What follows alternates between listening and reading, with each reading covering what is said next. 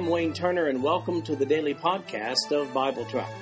I've developed Bible Track to be both a commentary and a daily Bible reading schedule. These podcasts cover the text and commentary, which may be found at www.bibletrack.org. So, for those who have a busy schedule but do have time to listen to the Bible being read, this podcast is for you. At the end of 1 year, you will have gone completely through the Bible. Today we're reading Ezekiel chapters 18 and 19. This is the New King James Version of the podcast. The King James Version is also available. They blamed their relatives, their ancestors, in chapter 18, verse 1. The word of the Lord came to me again, saying, What do you mean when you use this proverb concerning the land of Israel, saying, The fathers have eaten sour grapes, and the children's teeth are set on edge? As I live, says the Lord, you shall no longer use this proverb in Israel. Behold, all souls are mine. The soul of the Father as well as the soul of the Son is mine. The soul who sins shall die. But if a man is just and does what is lawful and right, if he has not eaten on the mountains, nor lifted up his eyes to the idols of the house of Israel, nor defiled his neighbor's wife, nor approached a woman during her impurity, if he has not oppressed anyone, but has restored to the debtor his pledge, has robbed no one by violence, but has given his bread to the hungry and covered the naked with clothing, if he has not exacted usury, nor taken any increase, but has withdrawn his hand from iniquity, and executed true judgment between man and man, if he has walked in my statutes and kept my judgments faithfully, he is just. He shall surely live, says the Lord God.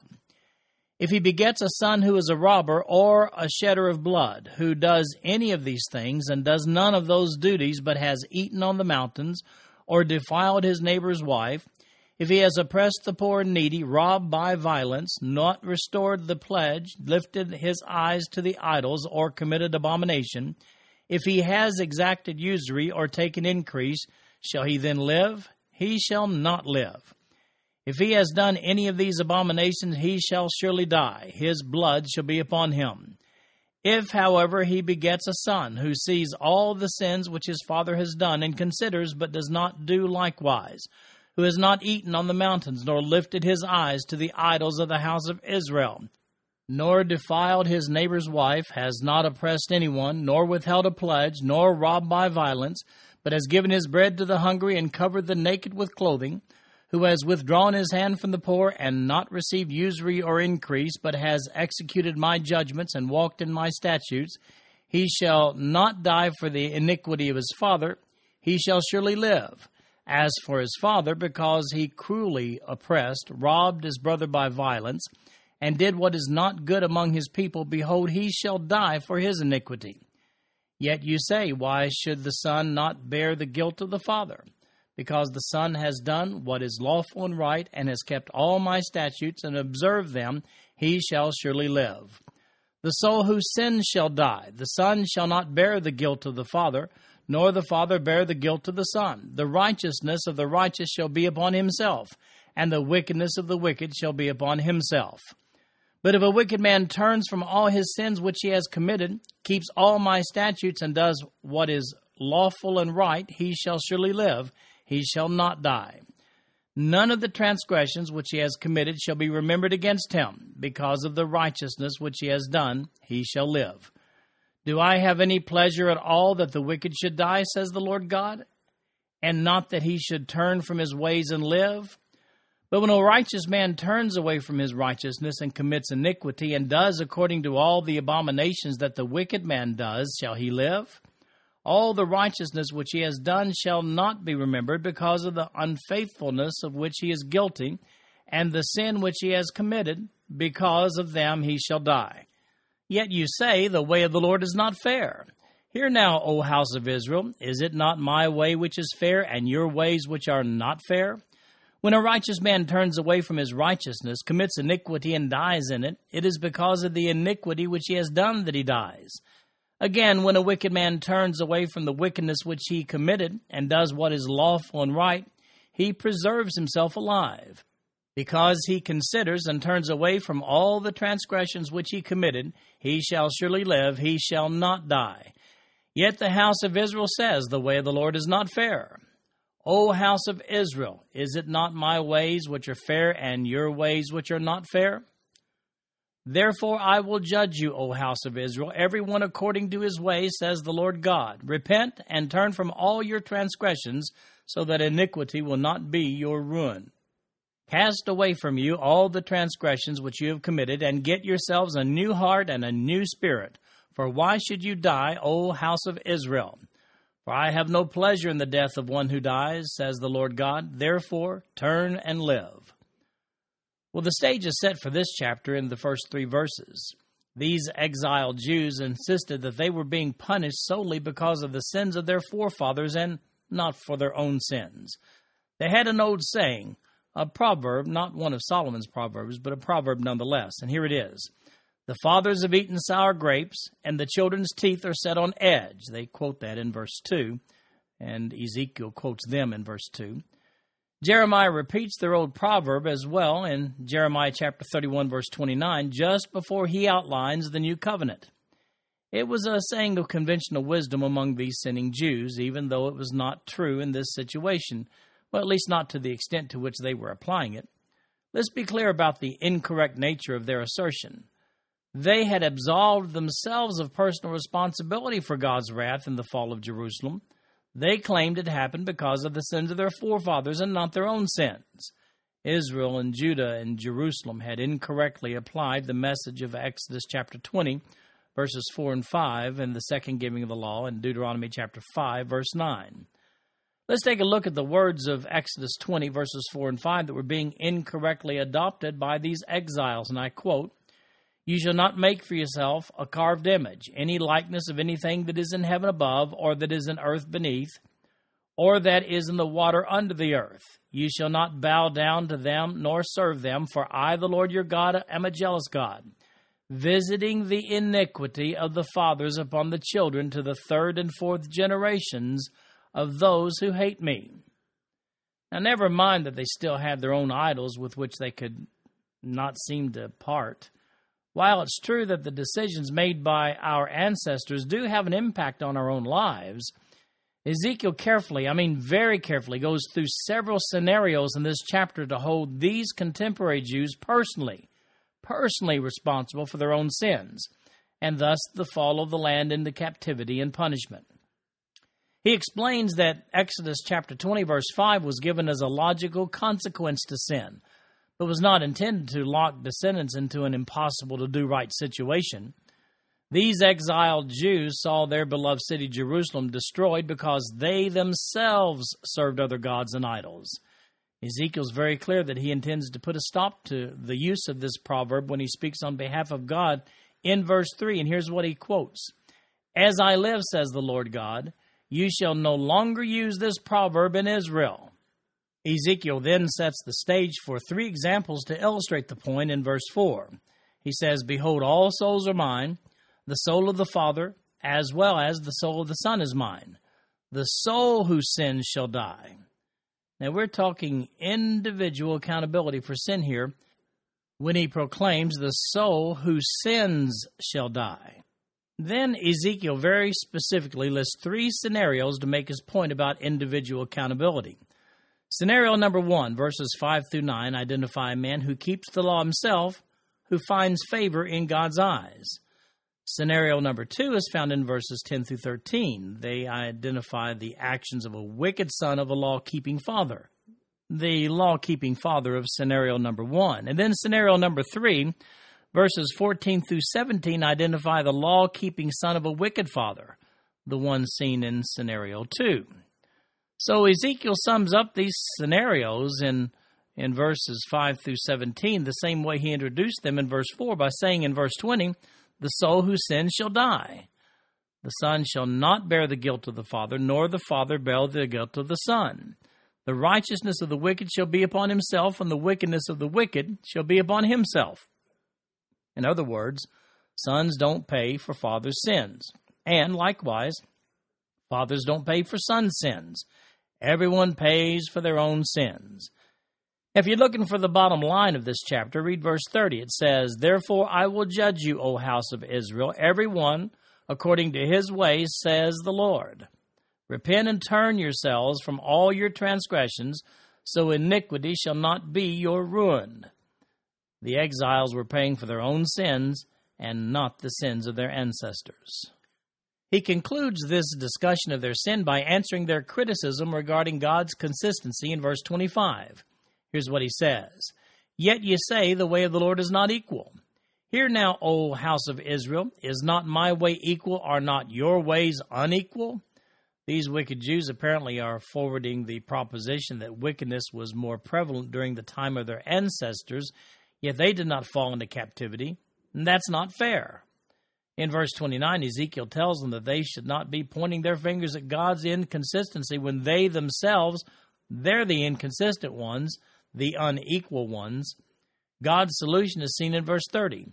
Therefore I will judge you, O house of Israel, every one according to his ways, says the Lord God. Repent and turn from all your transgressions, so that iniquity will not be your ruin. Incidentally, many people who fail to rightly divide the word of truth, they've taken this whole chapter out of the context of the fall of Jerusalem, and they've tried to maintain that there's a universal message of spiritual salvation and loss of salvation here for New Testament believers. They take the physical death and punishment spoken of here in chapter 18, and they do a conversion on the concept from physical to spiritual death, and you just can't do that and rightly divide the word of truth. You'll find in nearly all of these misusage of this passage that they've done no study and they have no clue about the specifics of which Ezekiel is really speaking here. Likewise, they've done the same with Ezekiel's comments about his responsibility to warn the Jews in Ezekiel chapter 3 and Ezekiel chapter 33. One only needs to read the list of sins identified in verses 5 through 9 to realize that it's improper to abuse this passage by identifying it with Christians living today. Again, to clarify, the exiles are being told that their nation has been terminated because of their own wickedness before God, not the wickedness of their forefathers. In chapter 19 of Ezekiel, verses 1 through 9, Israel is seen as a lioness. Verse 1. Moreover, take a lamentation for the princes of Israel, and say, What is your mother, a lioness? She lay down among the lions. Among the young lions she nourished her cubs. She brought up one of her cubs, and he became a young lion. He learned to catch prey, and he devoured men. The nations also heard of him. He was trapped in their pit, and they brought him with chains to the land of Egypt. When she saw that she waited, that her hope was lost, she took another of her cubs and made him a young lion. He roved among the lions and became a young lion. He learned to catch prey. He devoured men. He knew their desolate places and laid waste their cities. The land with its fullness was desolated by the noise of his roaring. Then the nations set against him from the provinces on every side, and spread their net over him. He was trapped in their pit. They put him in a cage with chains, and brought him to the king of Babylon. They brought him in nets, that his voice should no longer be heard on the mountains of Israel. So here's Ezekiel doing a lion metaphor on Israel. Israel's the lioness. Ezekiel's metaphor is very specific here as he implicates the last kings of Judah. The first whelp was Jehoahaz in verses 3 and 4. He was placed on the throne by the Judeans following the death of his father Josiah. That's in 2 Kings chapter 23, verses 31 through 33. Verse 3 identifies him as an evil king, and verse 4 mentions his fate, death after being taken as a prisoner to Egypt by Pharaoh Necho in 609 BC. The second whelp in verse 5 was Jehoiakim's son, Jehoiakim. He's seen in 2 Kings 24, verses 8 through 17, and 2 Chronicles chapter 36, verses 8 through 10. Well, he was evil also, we see in verses 6 and 7. And he was taken to Babylon by Nebuchadnezzar in 597 BC, which is seen in verses 8 and 9 here. Well, is that confusing to you? Well, take a look at the brief summary of the last 5 kings of Judah that I've listed in this next paragraph, and maybe you'll get some clarification. I'm just not going to read the whole thing to you, but let me just give you a brief recap. Josiah was the last good king of Judah from 640 to 609 BC. Then Jehoahaz, his son, only reigned for 3 months. He was taken captive to Egypt, thus leaving Judah's throne vacant. He fits the description of Ezekiel's first whelp.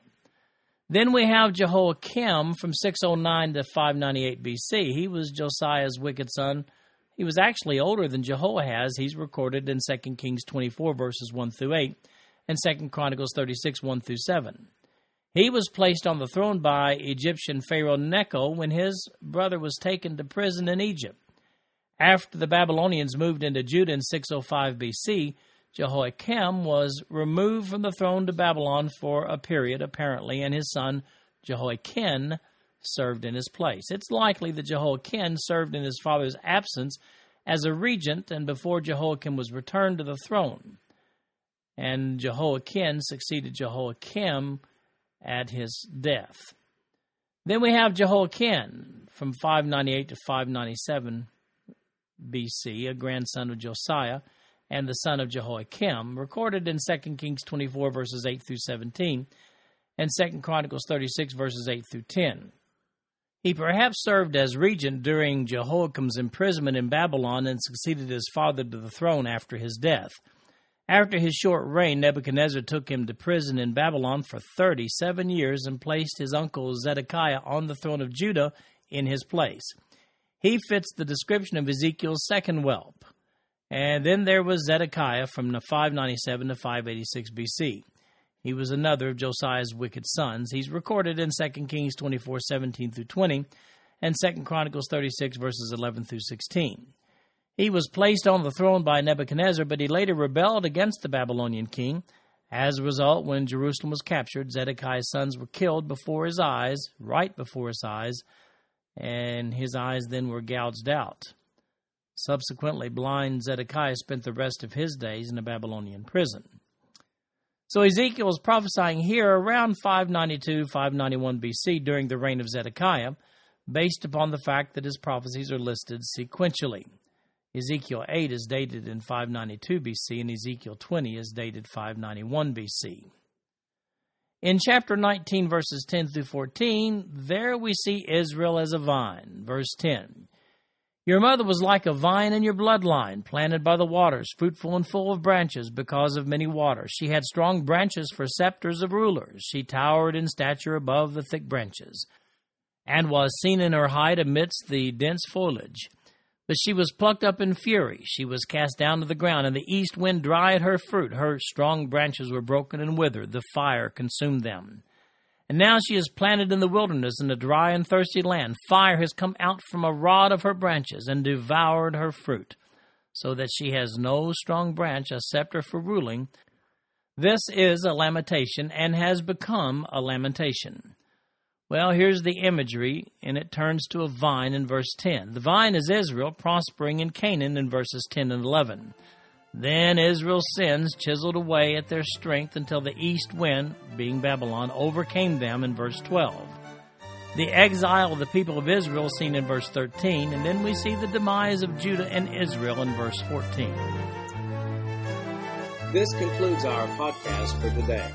I'm Wayne Turner, and if you'd like to read along with our commentary online, go to www.bibletrack.org. Thank you for listening in today. The background music for these podcasts is an original composition written by the music director of Fayette Bible Church, Paul Walker.